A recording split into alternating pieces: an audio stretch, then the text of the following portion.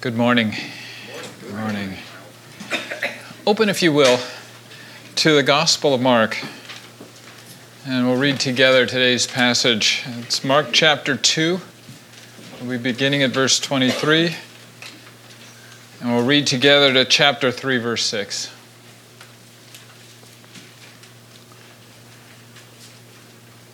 One Sabbath, Jesus was going through the grain fields, and as they made their way, his disciples began to pluck heads of grain.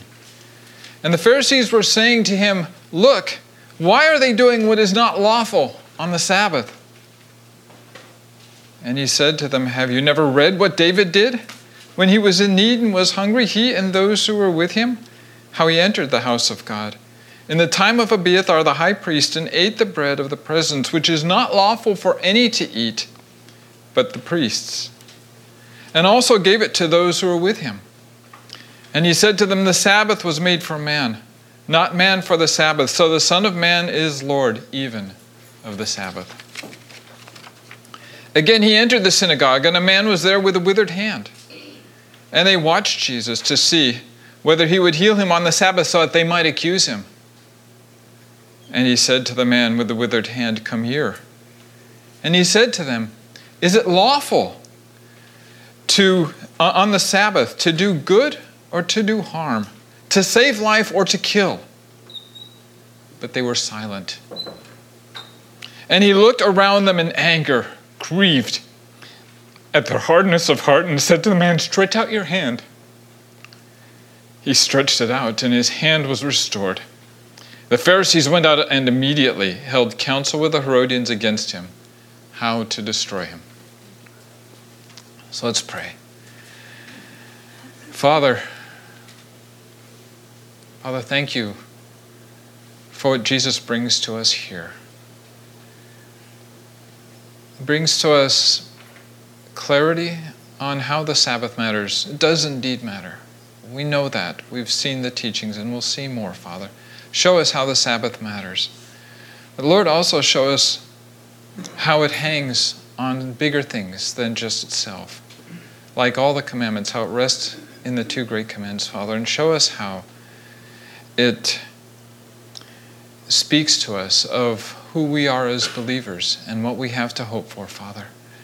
Bless this time that we might understand clearly what the Sabbath means, that we might not find ourselves caught up in mistakes or errors, that we might celebrate it well and bring you glory, that we might know better what you've done for us and how you want us to receive it. In Jesus' name, amen. The episodes we just read about are the last of a series of conflict stories that Mark has recorded for us, which show how it was that the friction between Jesus and the Pharisees increased over time. These two stories describe conflicts between Jesus and the Pharisees over the observance of the Sabbath, the seventh day of the week, which was set aside in the Jewish law as a day of rest. But why, we wonder, perhaps, of all the issues, did this one so offend the Pharisees that they actually decided they had to kill Jesus? We have our weekends, which are, for many of us, days off from our regular work, and we use them for chores, recreation, time with families, and to go to church. But we would never dream of arguing over whether it was okay to pluck fruit from a tree and eat it on the Sabbath, let alone plan to destroy someone for disagreeing with us on a matter like this. But the Jews had reasons for holding so passionately to their beliefs. And Jesus, by challenging those beliefs, was speaking directly at the heart of what it means to be a believer. And he was undermining some of the core assumptions that the religious leaders had about what it means to honor God by observing the Sabbath. Though we are a long way from the controversies of that day, God still intends for us to hear his teaching on the Sabbath, for they speak to us about what it means to honor God and how easily we can miss the mark. To understand how much the Sabbath mattered to the Jews, all we need to do is look in our Bibles for the word Sabbath or the phrase the seventh day. It's all over the place. And I could spend the rest of the time I have simply reading passages from the Old Testament that describe the use and abuse of the Sabbath. Well, I'm not going to cover them all, and everybody heaves a sigh of relief because we'd be running into the 11 o'clock service if I did. I'm going to read a considerable portion of Scripture here because it shows us clearly why the Sabbath mattered and why there was no room for compromise in the minds of the Pharisees on this issue. You're not going to need to turn to all the passages I'll be covering, but I will ask you to read with me on a few of the longer ones. First, the Sabbath matters because God rested on the seventh day of creation. As we read in Genesis 2, 1 through 3, thus the heavens and the earth were finished, and all the host of them. And on the seventh day, God finished his work that he had done, and he rested on the seventh day from all his work that he had done. So God blessed the seventh day and made it holy, because on it God rested from all his work that he had done in creation. The Sabbath is not an invention of the Jews, or of an ordinance that God created specifically for the Jewish people. It's intrinsic in the nature of God himself. For God rested on the seventh day of his work of creation. God didn't wait for Abraham or Moses to come along to make the Sabbath holy. It was holy from the very beginning. The seventh day of the week was blessed and holy at the time of Adam and Eve, of Cain and Abel, and of Noah and his family. And it is blessed and holy today, whether we observe it or not. The Sabbath matters because its observance is spelled out in the fourth of the Ten Commandments. This is one passage we should turn to together, Deuteronomy. Let's turn to chapter 5 there, which is the second of the readings of the Ten Commandments. It'll be Deuteronomy 5, starting with verse 12.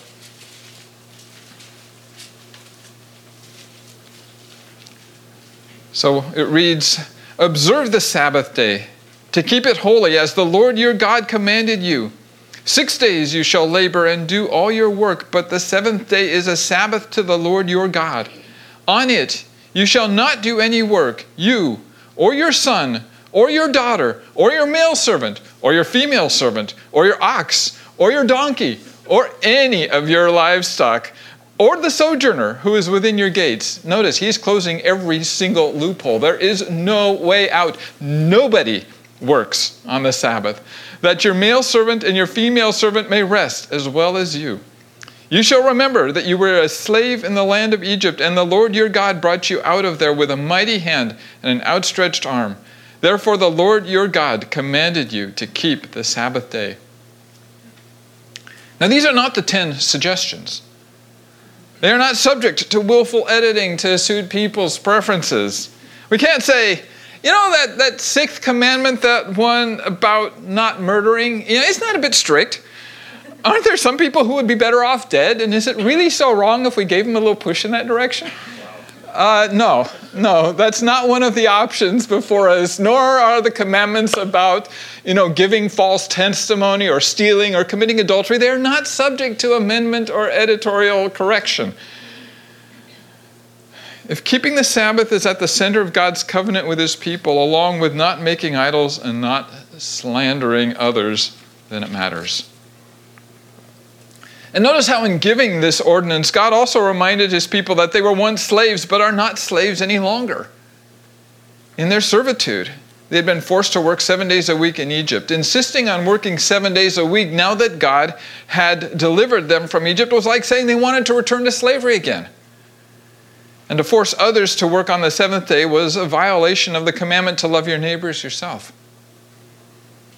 Because God had rested on the seventh day, we who are made in God's image are entitled to that rest as well, whether we are free or slave, citizens of the kingdom, or only visitors to it.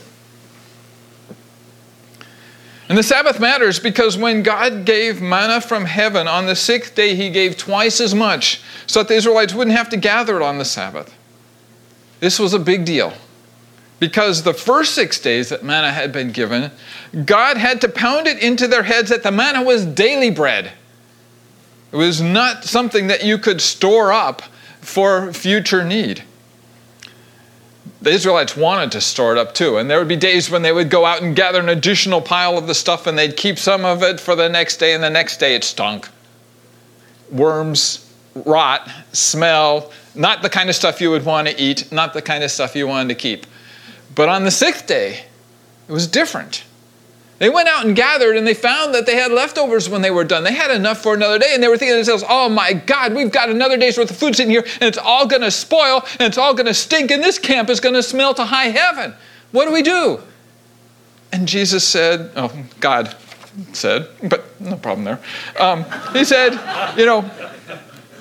and this is Exodus 16:22. It says, on the sixth day they gathered twice as much bread, 2 omers each. And when all the leaders of the congregation came and told Moses, he said to them, this is what the Lord has commanded. Tomorrow is a day of solemn rest, a holy Sabbath to the Lord. Bake what you will bake, and boil what you will boil, and all that is left over lay aside to be kept till the morning.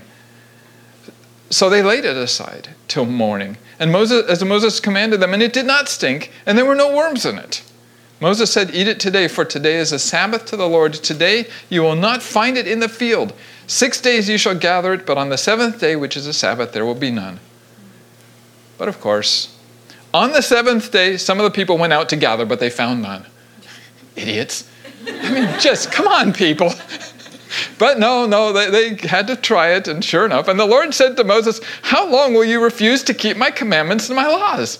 See, the Lord has given you the Sabbath, therefore on the sixth day he gives you bread for 2 days. Remain each of you in his place. Let no one go out of his place on the seventh day. So the people rested on the seventh day. Doggone it, people, you will rest.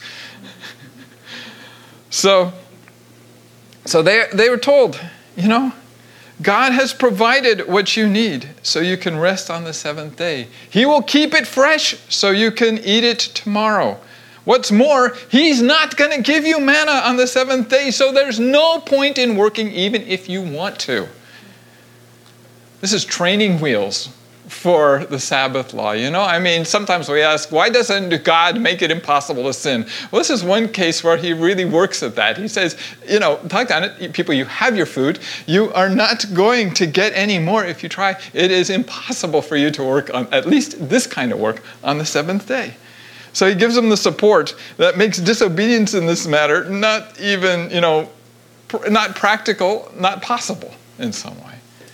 But there were other ways to disobey the Sabbath law, other ways that one could work. So God emphasizes further that the Sabbath matters because he made violation of the Sabbath punishable by death.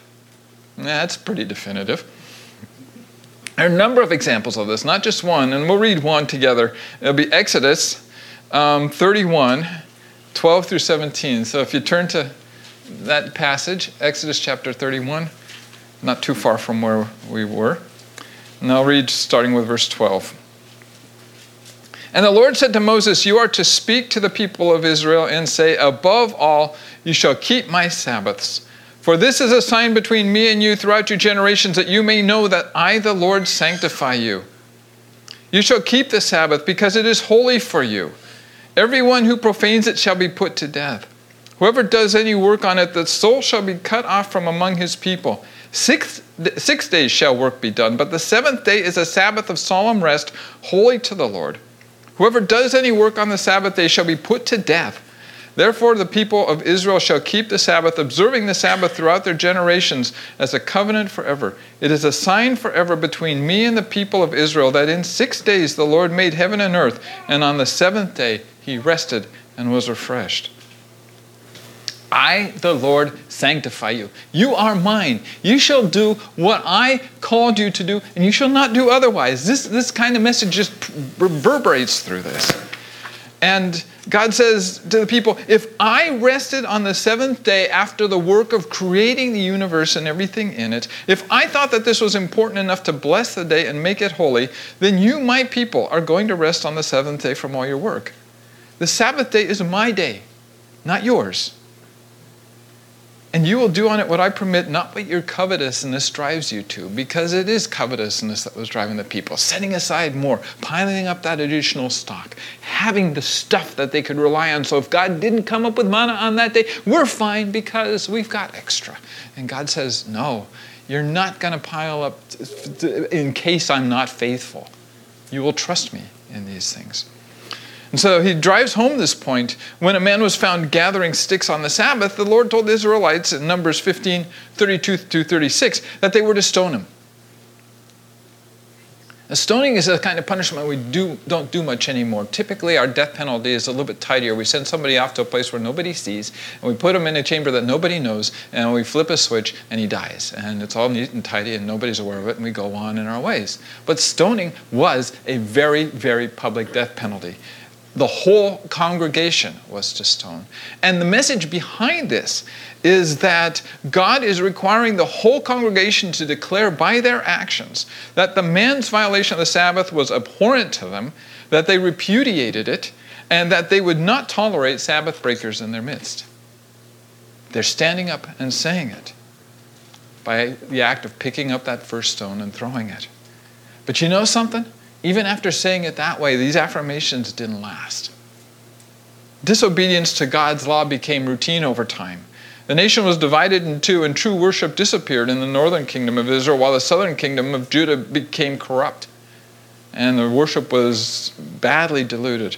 Finally, Israel was conquered by the Assyrians, and the people were dispersed throughout that empire, and Judah survived. But God warned them through the prophet Jeremiah that unless they repented of their sin and turned back to him, they would suffer a similar fate. Another passage to turn to is Jeremiah 17. So if you can turn to that as well, we'll cover yet more. This is verses 19 through 27 of Jeremiah 17, where God told them that the Sabbath mattered because he would make it a touchstone for their repentance. And by their faithfulness or failure in keeping the Sabbath, their lives and their future in the land would be determined. So let's read from that. Jeremiah 17, verses 19 through 27. Thus said the Lord to me, go and stand in the people's gate, by which the kings of Judah entered, and by which they go out, and in all the gates of Jerusalem, and say, hear the word of the Lord, you kings of Judah, and all the inhabitants of Jerusalem, who enter by these gates. Thus says the Lord, take care for the sake of your lives, and do not bear a burden on the Sabbath day or bring it in by the gates of Jerusalem. And do not carry a burden out of your houses on the Sabbath or do any work, but keep the Sabbath day holy, as I commanded your fathers. Yet they did not listen or incline their ear, but stiffened their neck, that they might not hear and receive instruction.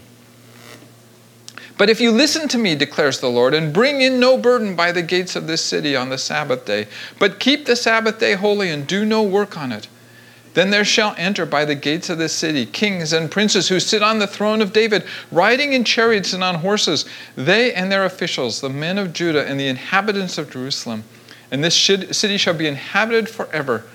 And people shall come from the cities of Judah and the places around Jerusalem, from the land of Benjamin, from the Shephelah, and from the hill country, and from the Negeb, bringing burnt offerings and sacrifices, grain offerings and frankincense, and bringing thank offerings to the house of the Lord. But if you do not listen to me, to keep the Sabbath day holy, and not to bear burden and enter by the gates of Jerusalem on the Sabbath day, then I will kindle a fire in its gates, and it shall devour the palaces of Jerusalem, and it shall not be quenched. Pretty clear, eh? Do this for the sake of your lives. People, your lives are at stake. All you have to do is not work on the Sabbath. Do you care enough about your lives to put down your burdens for 1 day in 7 and rest before the Lord? Do you take God seriously in this matter? Or is it just mere legalism to come and go according to our mood? Do you believe that he actually will reward obedience, or do you believe that it's no big deal? These are the questions that God is putting before the Israelites. And their answer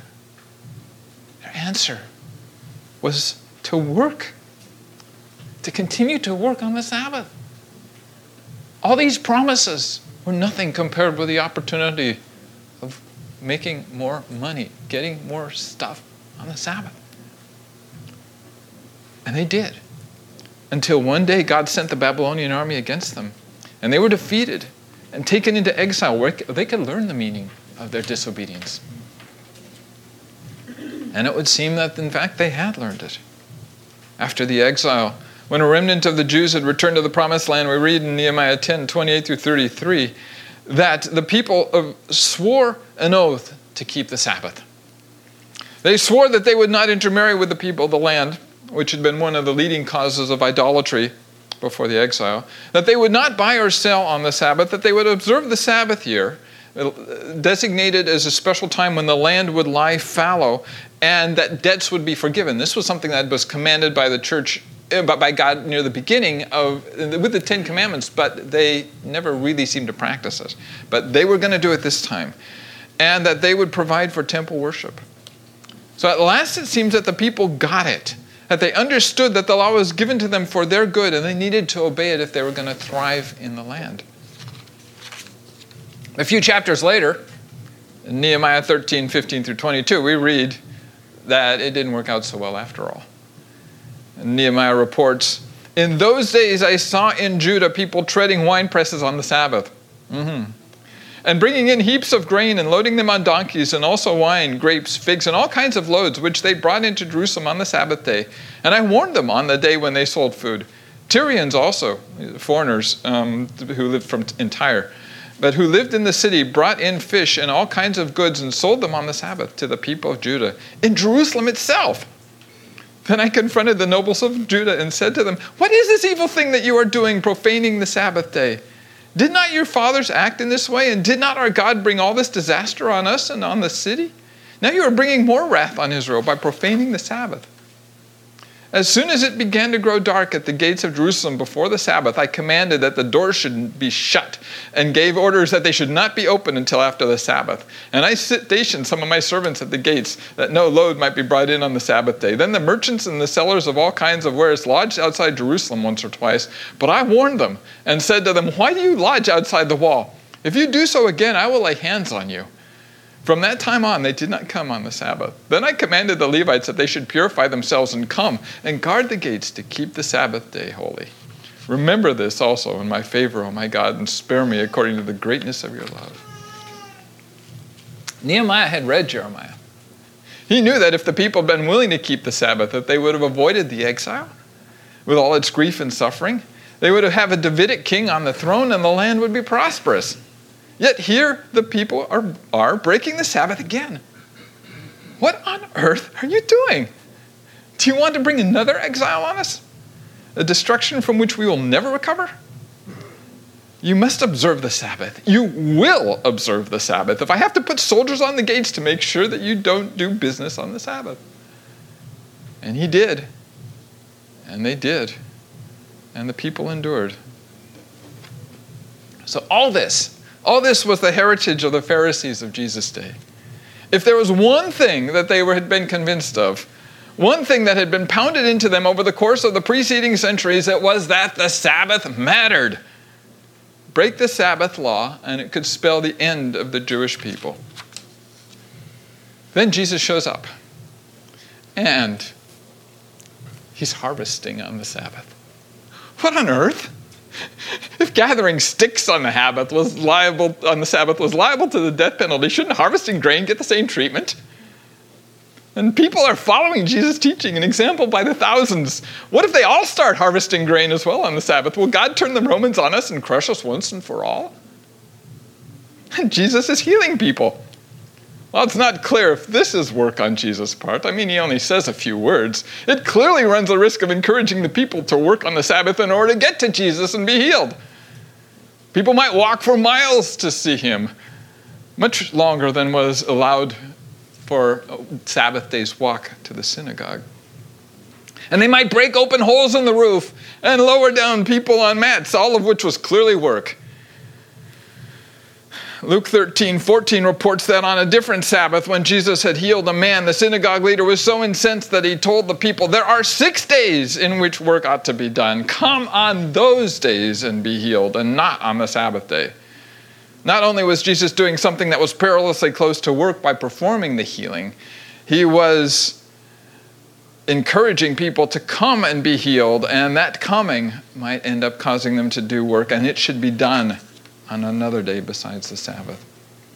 In the spirit of Nehemiah, the Pharisees saw themselves as the soldiers on the wall who were going to prevent the people from working for their own good, that the Sabbath might be observed and that the nation might be saved. But God did not want the nation to be saved that way. He did not want the Sabbath to be observed at gunpoint. He did not want people to go hungry when food was available or to be sick when healing could be had for the sake of observing the Sabbath. So Jesus asks the Pharisees a few questions. And he said to them, "Have you never read what David did when he was in need and was hungry? He and those who were with him, how he entered the house of God in the time of Abiathar the high priest and ate the bread of the presence, which is not lawful for any but the priest to eat, and also gave it to those who were with him. And he said to them, is it lawful on the Sabbath to do good or to do harm, to save life or to kill? But they were silent. And he looked around them with anger, grieved at their hardness of heart." We rarely see Jesus recorded as getting angry here, but he is angry here, grieved at their hardness of heart. The Pharisees had forgotten that the answer to the question, what is the greatest commandment, is that there are two commandments, and they are inseparable. We are to love God with all our heart, soul, mind, and strength, and we are to love our neighbor as ourselves, especially the neighbor in need. As Jesus had said previously, on these two commandments hang all the law and the prophets. The Sabbath law likewise hung on these two commandments, and it could not be properly observed while violating either of them. Observing the Sabbath law did not require sending a hungry man home hungry so he could avoid having to work to feed himself. Observing the Sabbath law did not require sending a hurting man home in pain so that one could avoid having to work to heal him.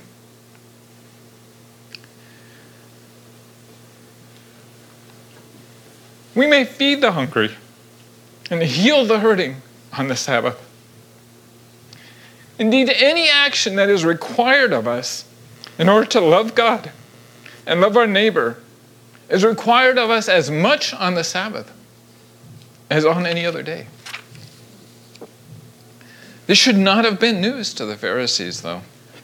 Isaiah had said something very like it, as we read in Isaiah 1:12 through 17. When you come to appear before me, who has required of you this trampling of my courts? Bring no more vain offerings. Incense is an abomination to me. New moon and Sabbath and the calling of convocations. I cannot endure iniquity and solemn assembly. Your new moons and your appointed feasts my soul hates. They have become a burden to me. I am weary of bearing them. When you spread out your hands, I will hide my eyes from you. Even though you make many prayers, I will not listen. Your hands are full of blood. Wash yourselves. Make yourselves clean. Remove the evil of your deeds from before my eyes. Cease to do evil. Learn to do good. Seek justice. Correct oppression. Bring justice to the fatherless. Plead the widow's cause. New moons and Sabbaths, feasts, and offerings are an abomination to God when they are divorced from the love of God and neighbor that should motivate them. This is why Jesus was angry when he looked around at the Pharisees who were preparing to judge him for healing a man, and why he was grieved that they could not sanction the healing, but found it entirely right and proper to plot to kill him for doing on the Sabbath day things that God wants done on every day. One of the results of separating works from the love that should motivate them is that the works become tyrants. Sabbath law was a tyrant for the Pharisee, harshly ruling their lives and being used by them to rule others. Paul encountered the same problem in the church at Galatia, as we can see in Galatians 4:8 through 11, where he says, formerly, when you did not know God, you were enslaved to those that by nature are not God's. But now that you have come to know God, or rather to be known by God, how can you turn back again to those weak and worthless elementary principles of the world whose slaves you want to be once more? You observe days and months and seasons and years. I am afraid that I may have labored over you in vain. The Galatian church had come to know God as a result of the witness of the apostles, and people had been baptized into the church without any reference to the Sabbath law. But other people, for whom the law had become a tyrant, brought the law to Galatia as well, and sought to use it to bring them back into a slavery that Paul saw as indistinguishable from their former slavery to demons. That's what the weak and worthless elementary principles are. And by observing the Sabbath in this way, they became slaves as much as they had been beforehand. Far from improving their relationship to God, the observance of the Sabbath law in this way put their salvation at great peril. And Paul was deeply concerned for them. This problem also surfaced at the Colossian church, where Paul had to warn them in Colossians 2:16, "Therefore let no one pass judgment on you in a question of food or drink, or with regard to festival or new moon or Sabbath." People were attempting to import laws regarding food and drink and special days into the Colossian church, and Paul would have none of it, for these became matters of judgment rather than grace. The people practiced these observances not as a grateful response to all that God had done for them, but rather to please the legal nitpickers who had brought the laws with them, making the church slaves once more when they should have been free. Paul brings the focus back where it should be in Romans 14, 1 through 9. You may want to turn there and read that with me if you want. It's Romans 14. I'll be reading verses 1 through 9. As for the one who is weak in faith, welcome him, but not to quarrel over opinions. One person believes he may eat anything, while the weak person eats only vegetables. Let not the one who eats despise the one who abstains, and let not the one who abstains pass judgment on the one who eats, for God has welcomed him. Who are you to pass judgment on the servant of another? It is before his own master that he stands or falls, and he will be upheld, for the Lord is able to make him stand. One person esteems one day as better than another, while another esteems all days alike. Each one should be fully convinced in his own mind. The one who observes the day observes it in honor of the Lord. The one who eats, eats in honor of the Lord, since he gives thanks to God, while the one who abstains, abstains in honor of the Lord and gives thanks to God. For none of us lives to himself, and none of us dies to himself. For if we live to the Lord, and if we die to the Lord. So then, whether we live or whether we die, we are the Lord's. For to this end Christ died and lived again, that he might be Lord of both the dead and the living. What we do is done to the Lord, not to please the legal nitpickers among us. We celebrate days, and we eat food in honor of the Lord and give thanks to him. I am not in the business of judging the quality of the gifts that you give to the Lord, nor are you in the business of judging the quality of the gifts that I give. We give and serve out of grateful and loving hearts, and the Lord who knows the heart receives the gift and accepts the service. And if we fall short in our giving and service, the Lord himself will make it right, for he died and rose again for just this purpose. The church exercised this freedom by moving the Sabbath observance from Saturday, the seventh day of the week, to Sunday, the first day, in honor of Jesus' resurrection. So that's why we call it the Lord's Day. But some would say that if it's okay to esteem all days alike, does it really matter if we observe the Lord's Day as a special day at all? The weak ones among us, one might argue, need special days to be reminded of God's provision for us and respond to it with gratitude. But if you're strong, you should be able to do this every day. So every day should be special, right? Well, yeah, at one level, yes. And we'll see a little bit more of that in a moment. But another level, maybe not. Well, it may be true for some people that they can do this. For me, and for most of us, I think it doesn't work that way. If you're weak like me, then my experience is that if every day is special, none of them is. The world, the flesh, and the devil have such a powerful attraction for us that unless we actively take steps to set aside parts of our lives to focus on God and our relationship to him, we almost always find ourselves losing sight of God entirely in the rush of the immediate, the urgent, and the seductive. In a world like ours, perhaps all of us are weak by these standards, and we should welcome the opportunities that our special days like the Lord's Day give us to be reminded that we are not slaves any longer, but part of God's family. And we are not left to our own resources, but great recipients of God's gracious and abundant provision. But as the author of Hebrews shows us, is not really a matter of either or, as if to say that by observing one day in 7 that we are free from needing to observe the Sabbath every day.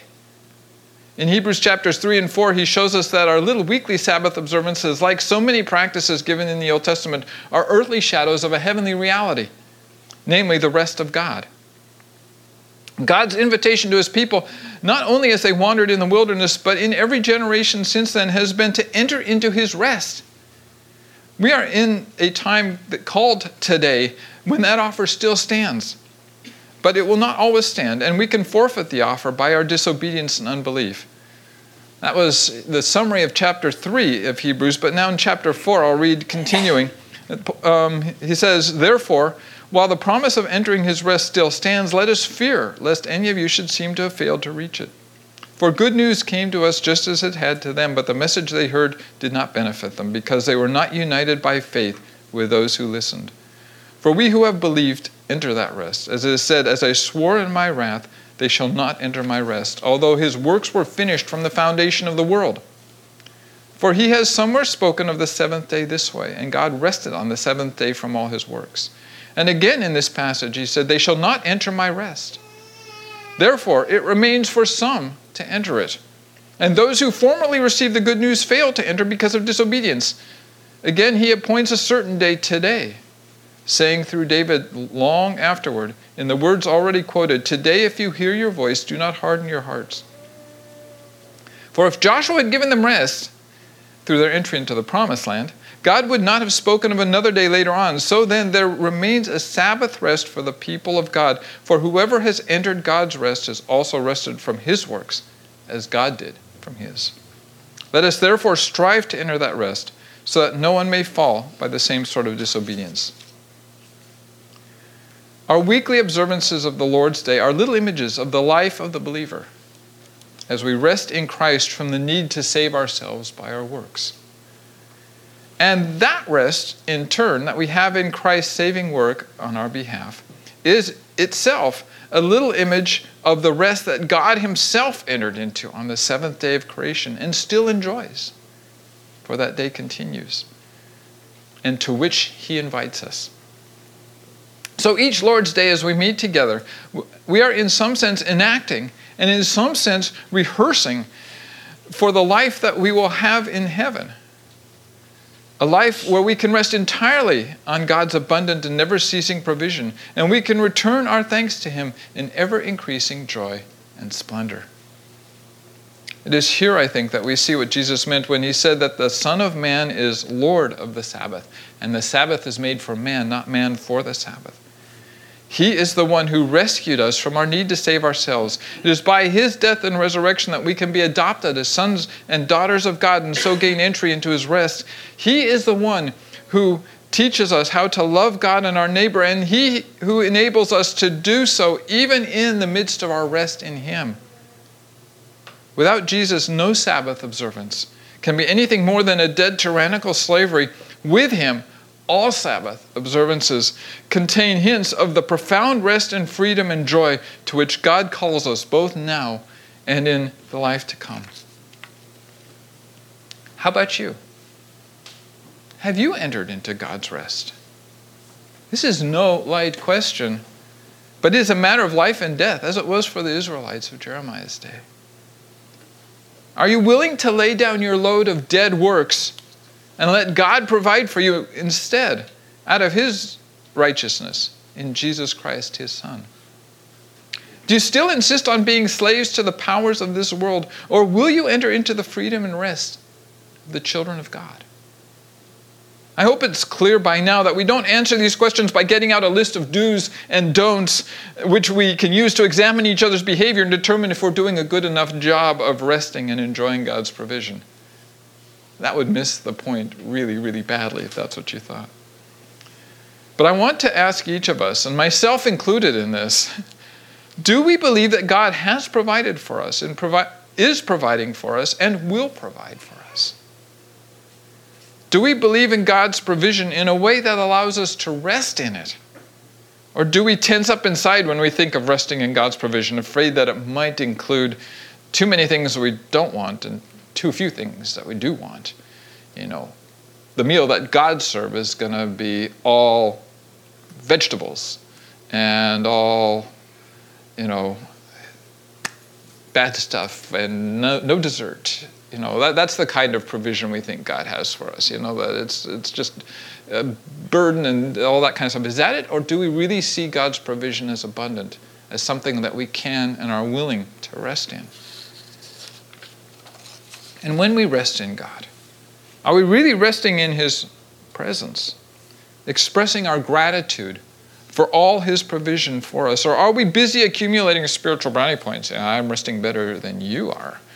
And I'm doing without more things than you are, for God's sake. See my stoic excellence here. Is that what it's about?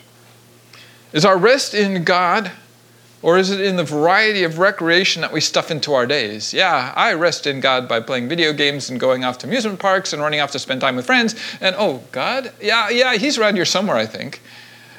That didn't seem to be quite what He had in mind. Because our rest should include the love of God, specific, explicit, focused. And it should include the care for our neighbor. There's space for it there. God didn't give us a private rest that leaves both of them out. If you struggle with any of these issues, if you have to admit, as I do, and I do, that you don't rest as well as God would have you to do, then I invite you to think more deeply about God's love for us, His provision for us in Jesus Christ and in His people, His presence here and now through His Spirit, and His invitation before us to enter into His rest, into the joy that He has set before us in this life and in the life to come. These things are what make God worthy of trust. His promises, His love for us, His willingness and His ability to fulfill them. And when we love Him more and when we trust Him more, then we will be able to rest in Him better. Rest does not come at the point of a gun. God isn't telling us the beatings will continue until you learn to rest. Rather, He wants us to know that who He is, to learn to love Him for what He is, and to enter into the kind of relationship with Him where that love flows out of our trust in Him and our care for our neighbor on the Lord's day and every day.